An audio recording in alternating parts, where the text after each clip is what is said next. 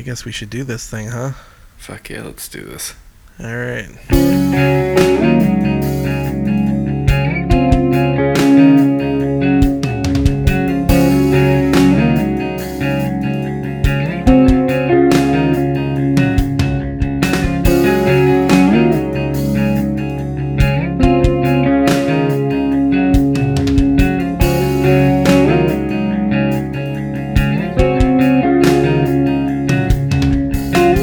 Hey guys, and welcome to episode number 6 of Tip to Tip with Lou and Chris. My name's Lou. My name is Chris. That's Chris. I don't know if we've made that clear in previous episodes, but you're Chris. Oh, starting off with a bang on this one. Oh man. As we discussed at the end of last episode, today we're talking about the job I had at PCA. Now, at the end of last episode, I was unsure if that's what it was called. I think I was vague, like, I think it was called PCA. I actually reached out to my dad, and in a minute it'll become clear why he would know. But, yeah, Packaging Corporation of America is what it stood for. And apparently, so my dad was an engineer working at PCA, and it was owned by a larger company called Tenneco, which I guess is like one of these big owns a bunch of companies type companies, like a Fortune, whatever. And so when I got the job, I just knew it as PCA because I think it said PCA real big on the outside of the warehouse that we drive by. Now, you've definitely driven by this building, but I don't know if you've ever noticed it.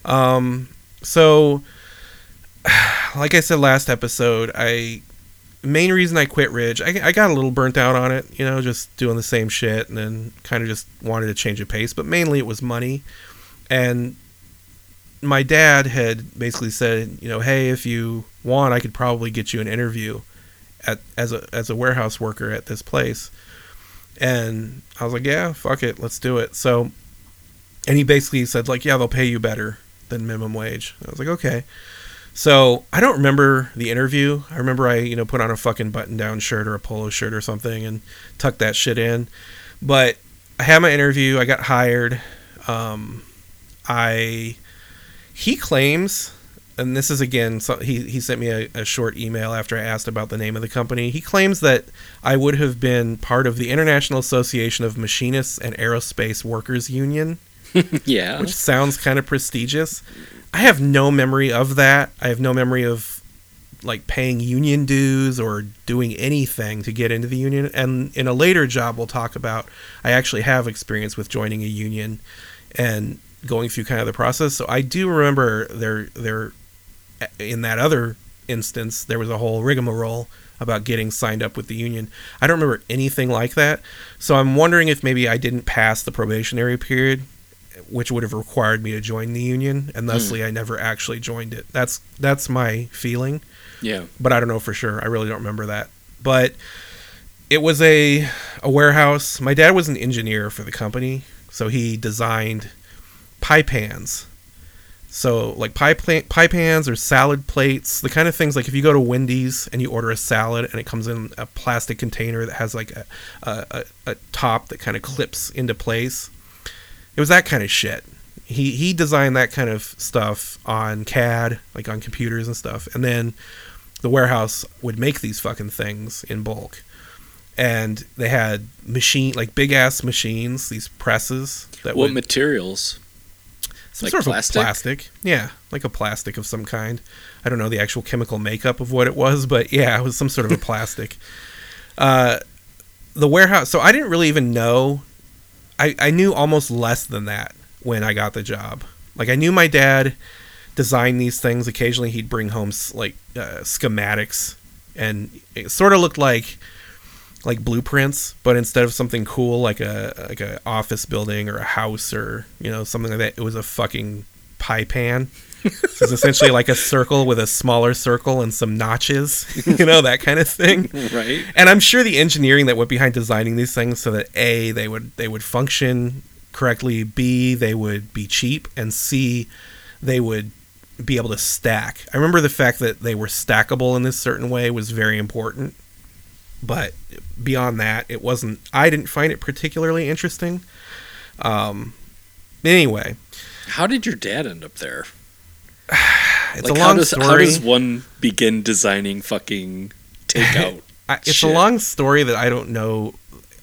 He's explained it to me before, and I forgot most of the important details. Probably like 8 years ago or something, we talked about all this because I was curious. And then as I've gotten older, my brain just stopped retaining anything that I didn't learn before the age of 15, apparently. Which is unfortunate for my relationship because my wife thinks I'm an idiot because I'm forgetting things she said 2 weeks ago, but I remember names of fucking people from junior high that I never even had a conversation with. It's fucked up. The brain's fucked up. That's all I'm saying. I agree. Yeah, but so the warehouse was it was one of those places that ran 24 hours a day, 7 days a week. There was always a shift going, and the shifts were 12-hour shifts, and they were broken up into 3 days on, 4 days off, 4 days on, 3 days off. So like a 2-week rotating schedule. I don't know if you've ever heard of that or seen that before. Yeah. Yeah. So I didn't know what the fuck it was, but I was like, well, that's cool. I get 4 days off in a row and then 3 days off in a row, and that'll be kind of nice. Not really thinking too hard about working fucking 4 days in a row, 12 hours a day. So essentially for 4 days, you're done because you wake up and go to work, and then you get home, and that's 14 hours of your day done right there. And goddamn, those days drag. But the the job itself, the one that I was doing, I got hired to essentially take bundles of pie pans or salad plastics or whatever they were coming out of the machine, and essentially I'd take a chunk of these things, put them in a bag, use a machine to like tape the bag, put 4 of these bags in a box, and then close the box, and then put the box in a pallet, and then put like 12 boxes on a pallet, and then a forklift driver would come and get that pallet and put a new blank pallet down, and then just repeat that for 12 hours. Holy shit. Yeah, it was mind-numbing. And the mechanics of so the machines were fucking huge. It was one of those places where, you wear earplugs and safety goggles, and the fucking smells are all weird and like kind of chemically and foreign, and just not like, I'd get a headache pretty quickly. And then you can't hear anything because it's so fucking loud. Even with the earplugs in, it's just this constant droning noise of like that kind of thing. Yeah, it was pretty. I quickly realized it was not for me.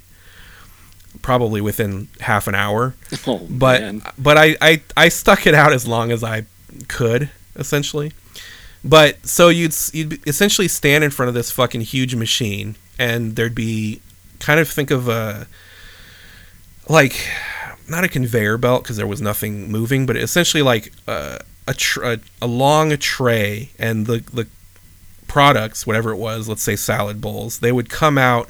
Essentially the machine would press one and press another one and press another one, and they'd like stack up behind each other. So when they'd come out already in a stack, but it was like one long unending stack, and it would just keep on feeding these out. So you'd essentially, if I just stood there and did nothing, it would eventually, I'd have like a 4-foot stack of these salad bowls, and it's on its side, they come out sideways, so they're sort of sliding down this little tray area in front of me, and at a certain point they'll just start falling off the end onto the ground if you didn't like grab them and put them into the bags and tape them.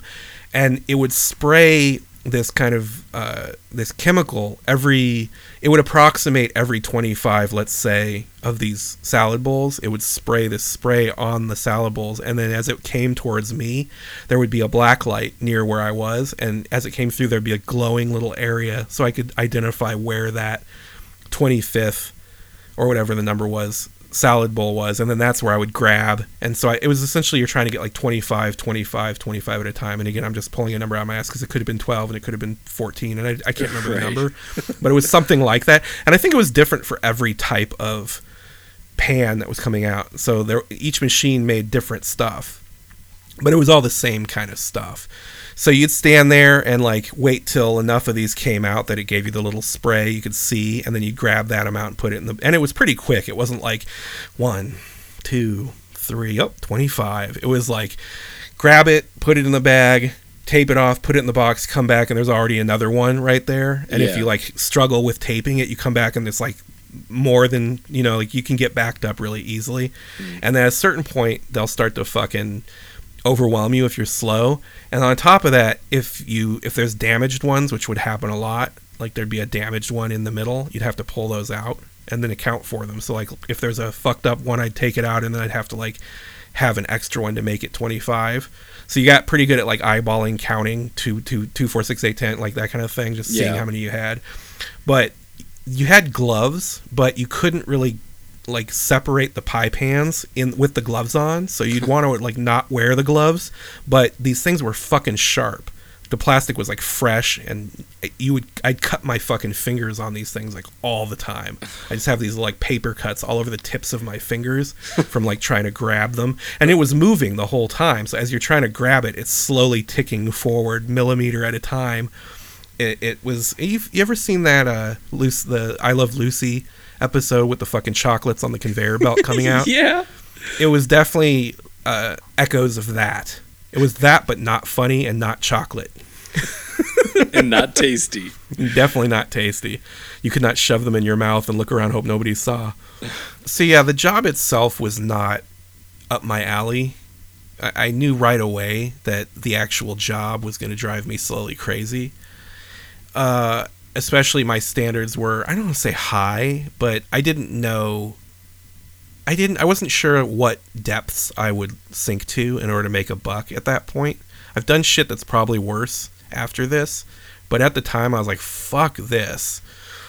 Beyond that, the type of people that were working there were not my type of people, but beyond that, I remember, so 12-hour shifts, you're going to take a couple of breaks and a lunch. I feel like we only got one lunch somehow. Because I feel like at 12 hours we should have gotten more, but maybe the labor laws were different. Yeah, for sure. I don't really know. But I remember midway through the day you'd get a lunch break, and I remember there was a couple of times where, and everyone would take breaks at the same time. So there'd be like a fucking horn, and then everything would stop, and then you'd go with everybody to take breaks. So I found myself, and the break room was essentially this little, it was like a little building, like a little shack in the middle of the warehouse. So you'd go into another room, and it was like, had fucking fluorescent lights and a fridge and tables, but it was almost like a miniature lunchroom at school. Yeah. And the people who worked there were like, they're all older than me. It's probably like between ages of like 25 and 70, that kind of shit. Yeah. There was a lot of, it was very like kind of gross people talking about gross things. A lot of very uneducated people. A lot of conversations that were kind of gross to listen to, really misogynistic, really racist. There was, as far as like the ethnic diversity, it was mostly either black people or Latino people. It was like Hispanics and black people, and then like a couple of white people mixed in. But we were definitely the minority in that environment. And mostly men. Yeah, it was mostly men, but there were definitely women. I remember there was a group of like 4 women. It was these 4 black women that were just like spend the whole lunch period like bitching and yelling and swearing at each other and loudly telling stories about just, it was unpleasant to listen to. Like they were obviously unhappy, and they found themselves in this situation. They're probably in their like 40s or 50s working at this fucking place, and just they were unhappy to be there, and you could tell. Just fucking negative. Just everybody there was just unhappy to be there, and you could tell. And so the conversations, the people's attitudes, I didn't actually talk to anybody there. I think I gave like a what's up nod here and there. In fact, I did give at least one what's up nod on a regular basis, and we'll talk about that in a minute. But yeah, there was like nobody there that I could relate to, and most of the people who were loudest were the most unpleasant to listen to, So I was like, fuck, this environment's just so... I went from a fun environment with like teenagers, at the theater and fucking around and flirting with girls and kind of carefree environment to this fucking oppressive, depressing, like this is where you go to die kind of a situation. Like this is a version of hell for people, and they're just stuck here in this like loop, this time loop. Yeah, it was really kind of soul crushing. But other than that, the machines would break down. So real quick, actually, before I get into that, so I was making $7 and change an hour. I don't remember what the change was. It was some weird amount.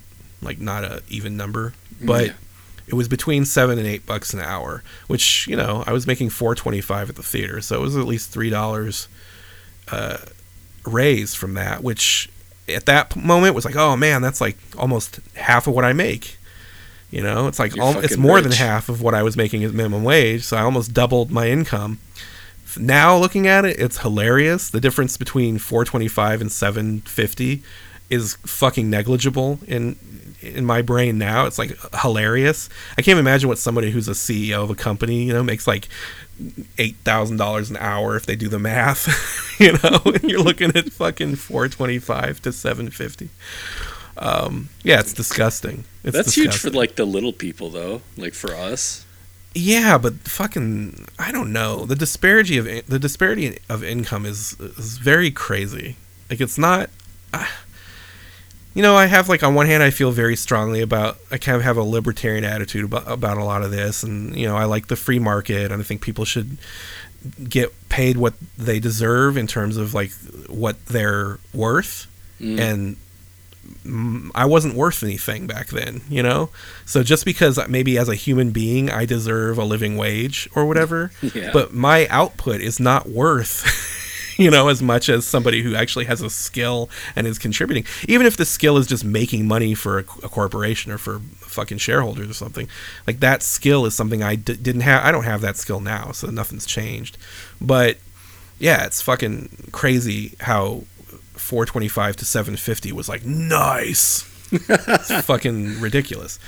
But anyway, yeah, it wasn't that much, and it certainly wasn't going to be enough to really pay rent in a real way. But I didn't know that at the time. I thought, okay, I could probably figure this out. I'm crafty. Well, shit. What the fuck was rent for like a 1-bedroom or a 2-bedroom in 1993, 4? It would have been 94.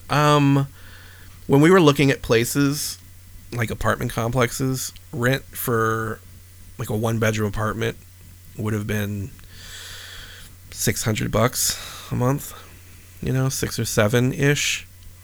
So yeah, I mean, in my brain, I'm like, oh, I could probably afford half of that, you know, like me and another person, you know, share a room, or one of us gets the living room, something like that. Yeah. I didn't have aspirations of having a 2-bedroom apartment with somebody in a similar financial situation as me, but right. You know, it's funny. When I was a kid, my mom, like I mentioned on a previous episode, was a graduate student at UCI in Irvine. And we had a 2-bedroom apartment. Me and my sister shared a room, and then my mom had the other room. And we had, you know, it was like a big place, but it wasn't horribly small. I don't remember feeling anything about it in terms of like, oh, we live in a shithole. I remember thinking like, yeah, we've got it. This is our apartment, you know, and I hated sharing a room with my sister, but whatever. One time I asked my mom what she was paying for rent back then, and because she was getting a discount as she was a student teacher, so not only was she going to school there, but she was also teaching classes, she was paying $250 a month for that apartment. Holy now, fuck. Granted, this is 1987 or 86 or whatever, but still, I'm like, holy fuck. Seriously. It's just such a crazy thought to pay for your fucking apartment, $250 a month. Yeah, I don't know what a normal price for that apartment would have been without all her discounts, but you should find out what that would be now. I mean, that apartment's gone. It got tore down, so it doesn't exist. And the places that they're building in that area are all bigger and nicer, and they're like. But yeah, I mean, I don't know. We'll talk about more of that later as these jobs move further, and I start paying actual rent and stuff. You know, that'll become sort of a thing. But I will tell you this: not too many years after this point, me and my girlfriend at the time had a 1-bedroom apartment in a very, very nice neighborhood, and we were paying $750 a month. It's probably 2 or 3 years after this. So, you know, it's not like now I can't take a shit for $750 a month.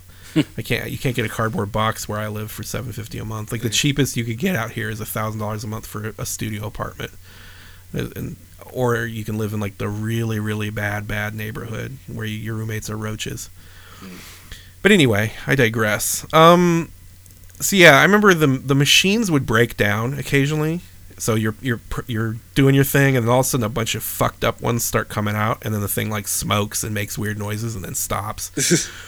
And you'd get a supervisor, and then they would the way it was supposed to work is they would send you off to help another person on their machine, so you could kind of double team one machine, get on either side of the little thing and scoop out pie pans or whatever, alternating. Mostly what happened was the supervisor would be like, yeah, go help on a machine over there. He'd want to get rid of you. He just want to not look at you while he tried to figure out, who needed to come fix this fucking thing. Yeah. And so I would just wander around, and it was a big fucking warehouse. So there's like all these machines and all these huge fucking, like forklifts and stuff, and towering pallets of, like, shelves of pallets, probably 100 feet tall, like the ceiling was really fucking high. Like if you fell from hanging from the ceiling, you would certainly die. It was a big, like, cavernous warehouse. It was like a Costco. Like when you're standing in a Costco, it was kind of that environment, but full of machines and stuff. And there was all these like nooks and crannies.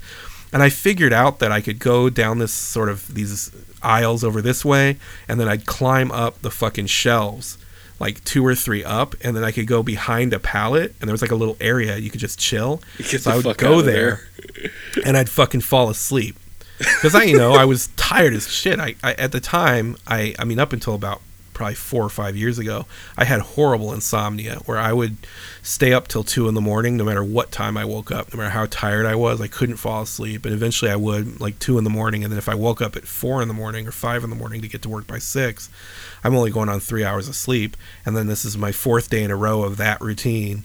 I would climb up this fucking shelf, probably 20 feet in the air behind some pallets, and I'd fall asleep, and then I'd wake up whenever I woke up because I didn't have an alarm. And I never got fucking called out for it. Occasionally, I would come out from one of those naps, and I'd go back to the machine, and it would be sitting there, ready to go, and I would just like walk up and like push the start button and start pie panning again.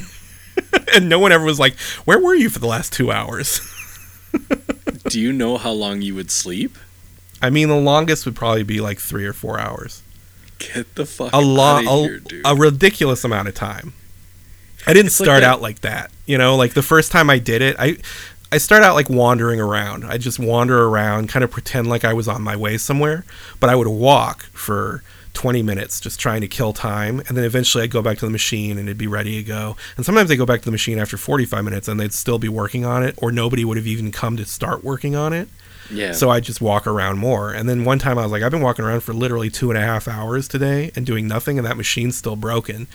So the next time it broke, I said, fuck that. And I started trying to find places to hide where I didn't have to walk around. And then eventually I found this fucking spot.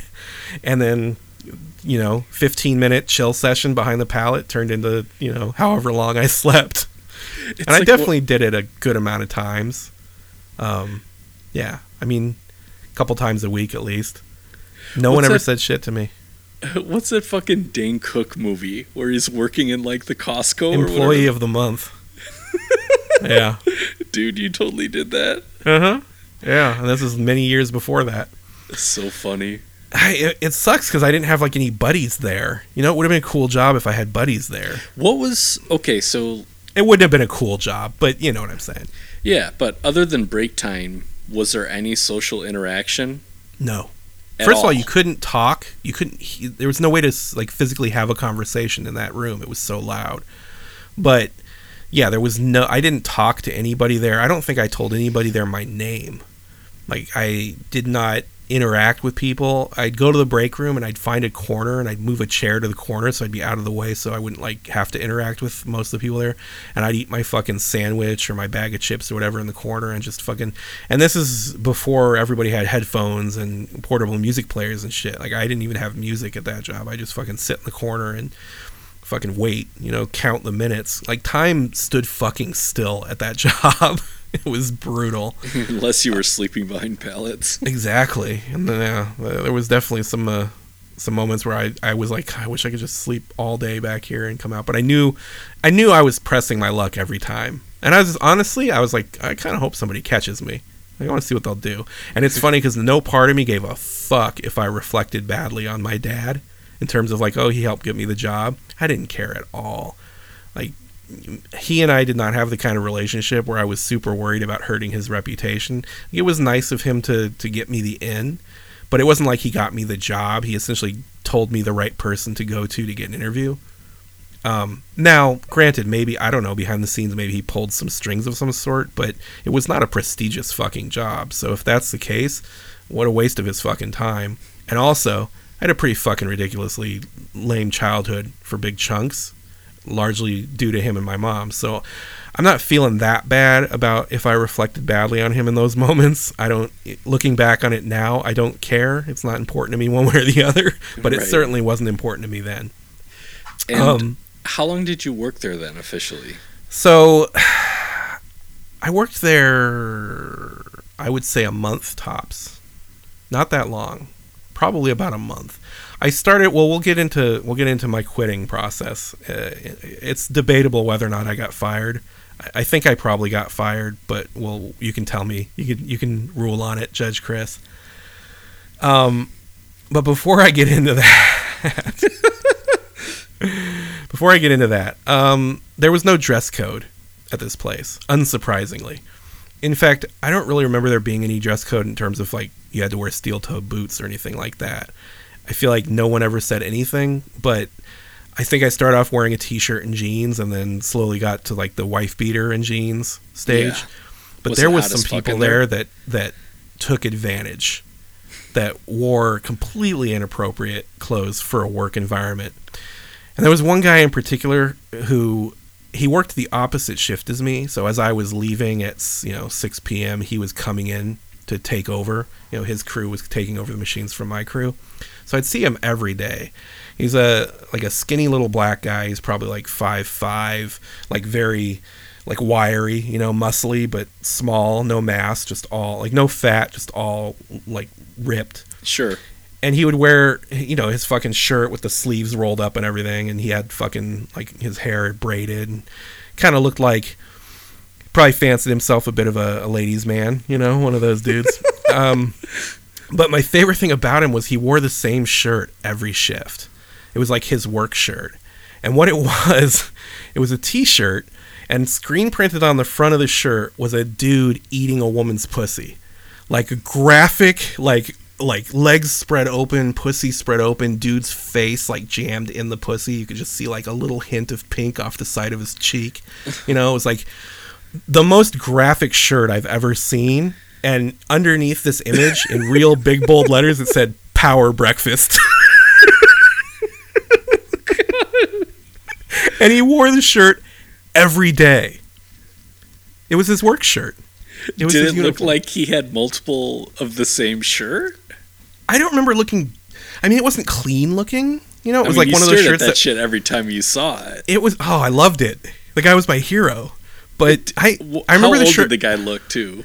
He looked like he was probably 37. That's approximate.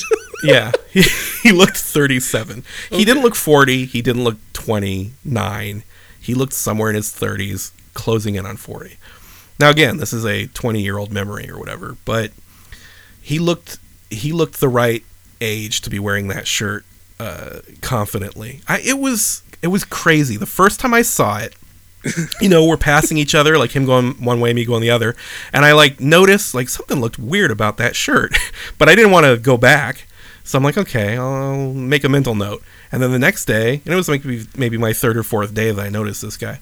The next day, I'm like looking for him, like, where's my fucking dude? There he is. And now I know he's coming. I'm looking at the shirt, and I'm like, it's the same fucking shirt, and it's got this fucking image, and I'm like, holy shit, it's like a porno mag walking towards me right now. And this is again before the internet, so porn wasn't something you saw. Like, I see porn every day now, even if it's accidental. I just come across it, in my daily routine. I follow people on Twitter who post naked pictures of themselves.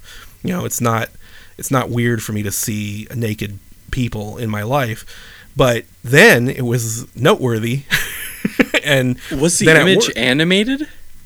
No, it was like a screen print. It was like someone had taken a picture out of a magazine or off of a movie and screen printed it on the shirt. It was live action, full color. It looked vaguely 70s or 80s, probably 80s. No cum dodging. No cum dodging. It was hardcore. And like every time I'd leave work, it was like the highlight of my day. And then it got to the point where I'd pass the dude and we give each other the what's up nod, you know, because he saw me and I think he knew I appreciated the shirt, and it was probably why he wore it, because he's like, yeah, fuck yeah, like look at this, like I'm wearing this to work. That's unreal, dude. It was insane, and not only that, but it said power breakfast. Is that even a phrase? I've never even heard anybody say power breakfast. I was imagining like an animated picture, like Schoolhouse Rock, like animation. It was not drawn. It was a photograph of a dude performing cunnilingus, and underneath in big bold like Sunday morning cartoon lettering, it said power breakfast with an exclamation point. Power breakfast. Why breakfast? Why not? I mean, I guess you want to start your day right, but it was wild. And so for years, I had my antenna out looking for a shirt like that. I never asked the guy, because I stopped having this job before I got up the nerve to ask him where he got it. But for years, I was like, I want a shirt like that. If I can find a Power Breakfast shirt, I will be so happy. And then fast forward like 3 years, and have you ever heard of the band The Vindictives? They were a Chicago punk band, like a gutter punk kind of like, you know, Screeching Weasel, fast 3-chord kind of thing from the late 80s, early 90s maybe. I wasn't a fan necessarily, but I knew of them. They were sort of playing music in the same scene as the bands I was playing music with, and so they were around. And I remember the guy who sang for the band, whose name, I feel like it was something like Joey Vindictive. He was one of those where his last name was the name of his band. Not his real last name, I'm sure, but that's what he went by. But they, either them as a band or him, owned a record store in Chicago called the Dummy Room. And so I was in the Dummy Room at this one point, probably 3 years after this job-ish, and I see on the rack shirts with fucking full-color picture screen-printed porno images on them. And they didn't say Power Breakfast or anything fucking awesome like that, but they were full-on porno images on shirts.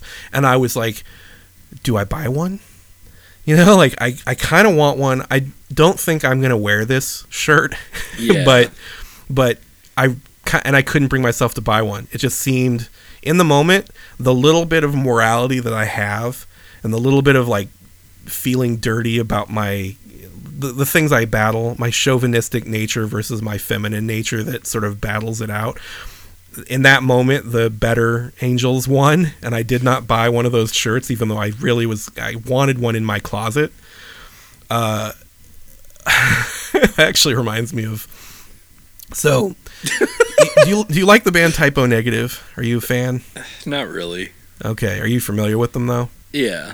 So you remember the singer? It was this guy Peter Steele. He was like 6'6", big dude, deep voice, you know, muscles, huge penis. He played bass, and he wore his strap for his bass was a fucking chain.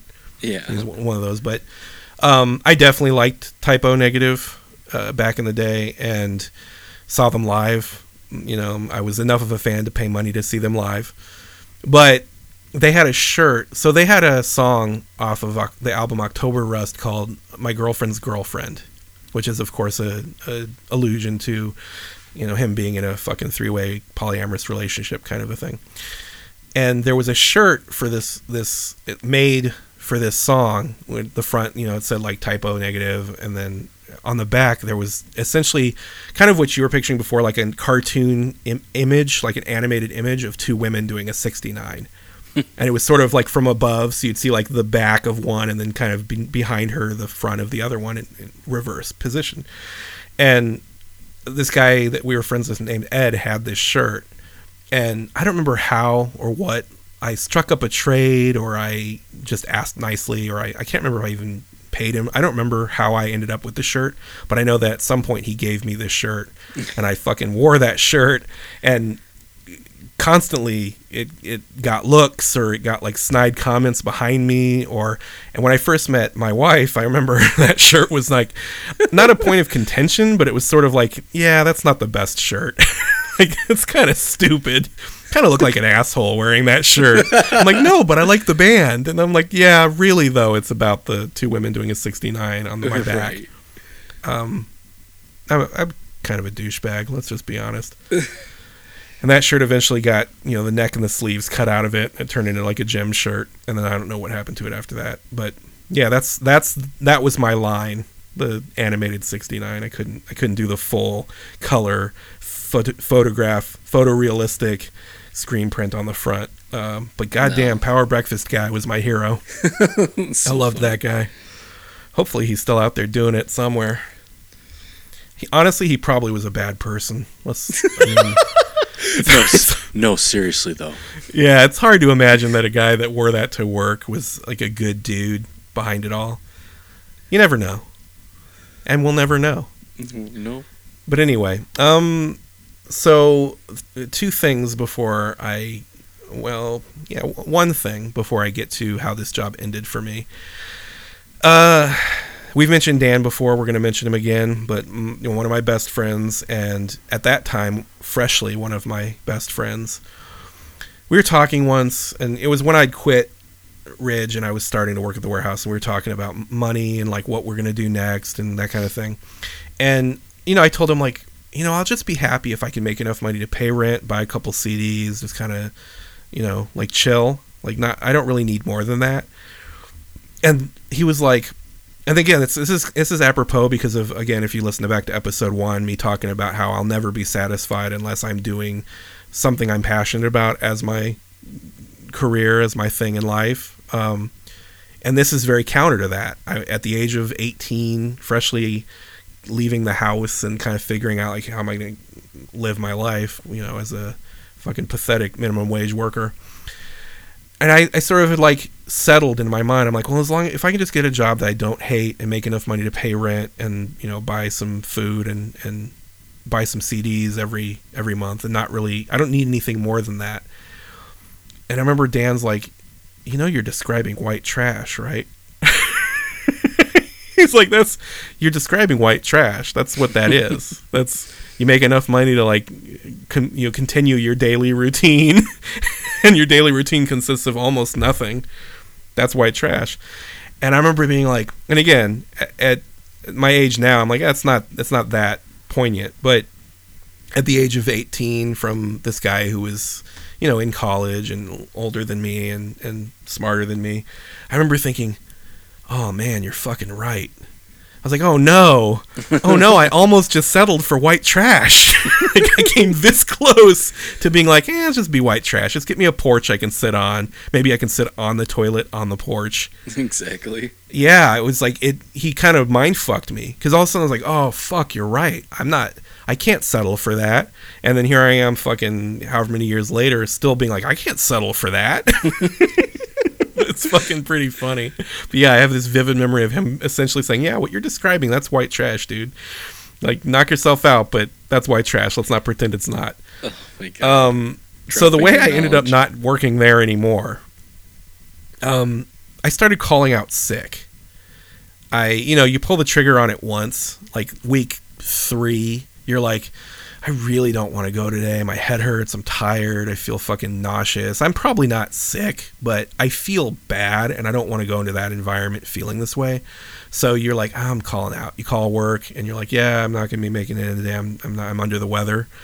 And then they're like, okay, because the person on the other end of the line is like someone in an office who doesn't fucking know you and doesn't care. So like, yeah, okay, I'll let them know.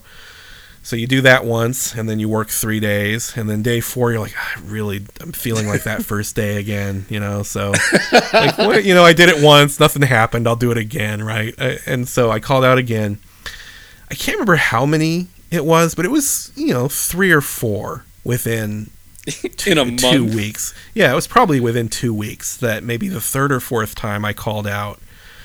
I called and I was like, gave my name and everything. And I said, yeah, I'm not going to make it in today. I'm not feeling well. And they're like, yeah, if you don't show up today, that's going to be termination because you've called out this many times in this period of time. And so if you don't show up, we're basically going to call it. And I was like, yeah, it's probably better for both of us. Let's just call it. And again, that same feeling I had with all the other previous jobs that I quit, other than Ridge, but the other ones, where I was like, yeah, I'm never going to have to go back to that building again and do that job again and see those people again. This sense of relief just washed over me. I'm like, I don't give a fuck about bills or money or how I'm going to feed myself. I don't ever have to go back to that warehouse again and listen to those fucking machines again and cut my fingers again. I'm like, fuck, that's one of the best feelings I could get at that age. And so that was the end of that job. And were you, because you weren't 100% clear on it, are you still living at your stepmom's house? I think at this point I was not. I've decided that this time of my life it's hazier than I thought it was. Yeah. Because in my mind it's very clear. Like I remember gearing up for turning 18, and I remember my stepmom coming and saying, "You're turning 18 soon. You're gonna have to be out of the house after that. Like as soon as that happens." And me being like, oh shit, I don't know what to do. And I know that I ended up living with my girlfriend and her mom, sleeping on her couch in the living room thereafter. And in my brain, it's like I turn 18 in May 5th, and then I'm out like right at that time, and then I'm sleeping on the couch. And then I felt like I was still working at Ridge at the theater during that time, because I know I was still working at Ridge. It's very hazy. There's a chance that I went back to Ridge. I went to the warehouse, did that job for 15 minutes, and then ended up going back to Ridge for another couple of months. That's definitely a possibility of that. And in a minute, it'll become more clear why that is, because this wasn't the only theater I worked at, and I worked at a couple of them all in a condensed period of time. So it's possible that my memory just kind of mixed things and melded things, made it easier, save hard drive space. It kind of compressed memories. Yeah. So I don't know for sure. I know that I have memories of waking up and taking a shower and going to this warehouse job while I was living still with my stepmom. So either my memory's fucked and I didn't move out right after I turned 18 and it was a little longer than that, or yeah, I don't know for sure. I wish I could go back in time and look, but I don't know. And I didn't start writing in journals and shit for another couple of years.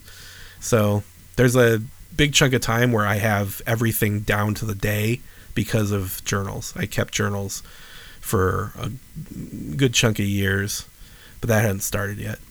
So I don't know for sure.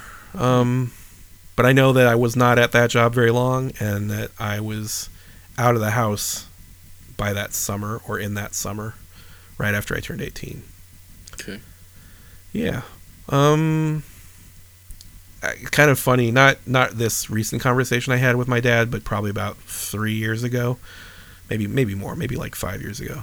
I was talking to my dad about this period in my life and talking about this job, and he was convinced that I was making $15 an hour at that place.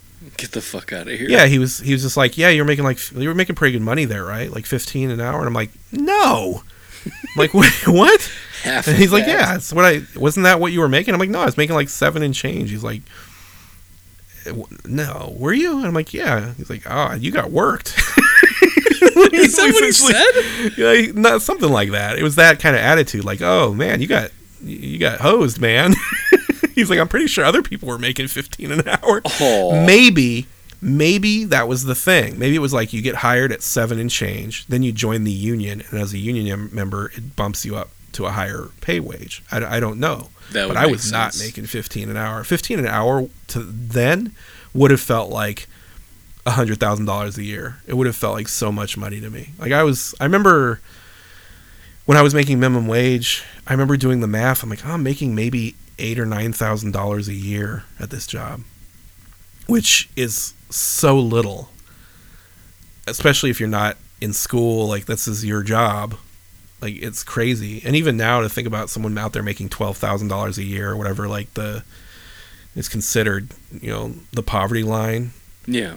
I can't even. I mean, right now in California, I think minimum wage right now is $12.50 if the company is less than 50 people, and $13 if it's got more than 50 people, something like that. So I mean, anybody out here who's making less than $12.50 an hour is being paid under the table and probably doesn't have a social security card or something. Right. And so they can be taken advantage of. What's minimum wage in Illinois right now? It's got to be close to 15. And see, you could get a job. I mean, you could live out in the suburbs in like a shittier suburb and probably find an apartment that's in the vicinity of like $800 or $900 a month.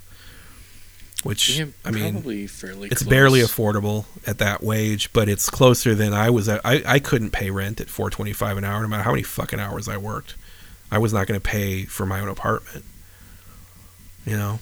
Yeah. Like when I started paying rent to Jacqueline's mom a couple months later, I think I was paying $300 a month or something like that. And the job I had at the time, which we'll talk about, I was probably making like $5 and change. You know? Like I wasn't making a lot, but I could cover $300 a month. But that was my only bill. I didn't have anything else. I mean, my own food and shit like that. Right. But yeah, I don't know. It's different. All I know is that job was not going to fix my life. It was definitely going to be a struggle no matter what. And so if I'm going to have a struggle, I might as well have a job that doesn't make me want to beat my head against the wall. Yeah, I didn't feel bad about that job moving along. Did you ever get shit from your dad for No, I don't think he gave a fuck. Okay. I think he probably was like, yeah, if it's not for you, it's not for you. Is there anything else to say about it? No, I mean, I've hit all my memories from that job are encapsulated in this episode. You know what's nice about this show? I feel almost like I'm purging these memories to a degree. Obviously, I'm not going to forget about Power Breakfast Guy. That guy is fucking in my Hall of Fame.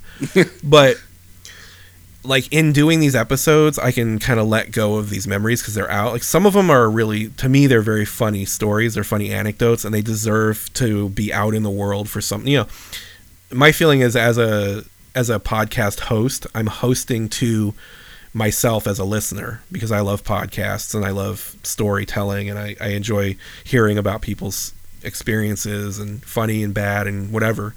I'm very big into, you know, honesty in terms of, you know, even if it's not flattering, like, you know, me shitting my pants at McDonald's.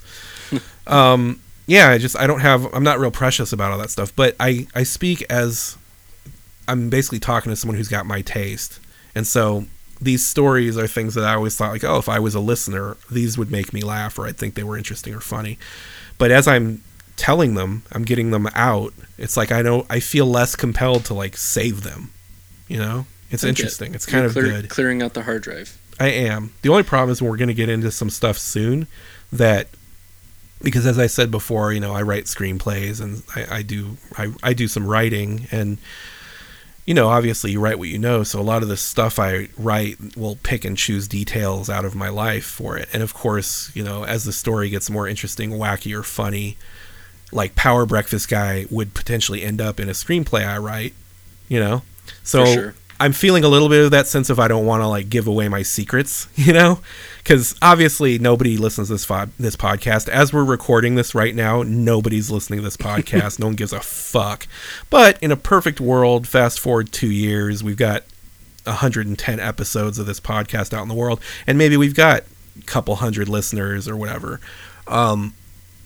I have that irrational fear of like, oh, what if I say something awesome, like I talk about Power Breakfast Guy, and then 5 or 6 years from now, like a movie comes out where Power Breakfast Guy is featured. You know, obviously that's a ridiculous thing to worry about, but it is something on my mind. Like, ooh, I have these things I know. I have stuff written in a screenplay that I'm working on actively that I'm going to tell you about in 20 episodes from now. Right. And I'm sort of like, ooh, should I leave that out because I don't want my good stuff out in the world before I get to execute it in this narrative fashion? But no, fuck that, you know? Like, you know, someone I respect a lot basically said that, you know, is that your only good idea? Because if it's your only good idea, then yeah, keep it close. Don't let anybody use it. Don't, you know, make a big deal if somebody steals it. That's die for it. But if that's not the only good idea you're going to have, just let it go. Don't worry about it. Move on. The next one could be just as good or better. That's kind of my attitude in this situation. Like if I put some shit out there and I don't get to use it myself because of whatever, well, I've got something better. You know, I've got more in me. Yeah, I hear that. But that's neither here nor there. It's just something I thought about. And again, these stories are me purging the hard drive to a degree. Well, you know, I love your storytelling, and I appreciate that. Just in general, you know, this is, a podcast. This is a podcast about 1,000 jobs that you've had over the course of 40 few years. And, there's so much story that's going to be unraveled as we go. And this is, your story, and some of my stuff will come out as we go. But, I mean, I always think it's interesting to hear this stuff. And I'm glad. How it's articulated. Yeah, hopefully someone else does out there.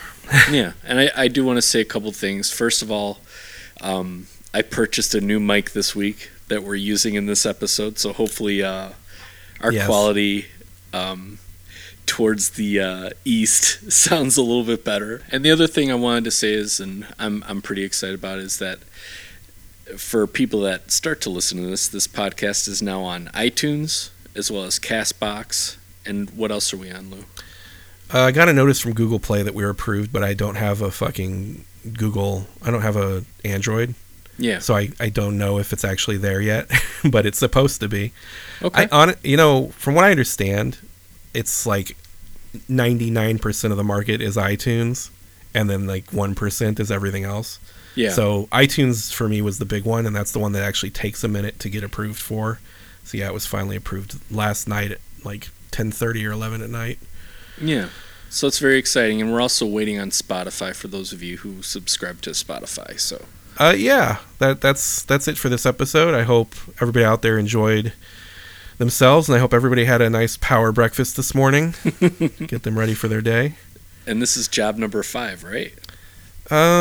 Is this episode 6? Then yeah, it should be job number 5, 1994, PCA. Next week, I'm going to be talking about Cineplex Odeon Woodfield 3 and 4. Ooh. So this is where things get a little, and again, like I said, this is where things get squirrely, because it's a string of theater jobs that I had. And the reason that I separate them all instead of just saying I worked at Cineplex Odeon, I will explain next episode. But yeah, the next one is another theater job, Cineplex Odeon Woodfield 3 and 4. I look forward to telling you all about that. We'll see you guys next week at the movies. Take care, guys. Bye. It was that, but not funny and not chocolate. And not tasty. Definitely not tasty. You could not shove them in your mouth and look around, hope nobody saw.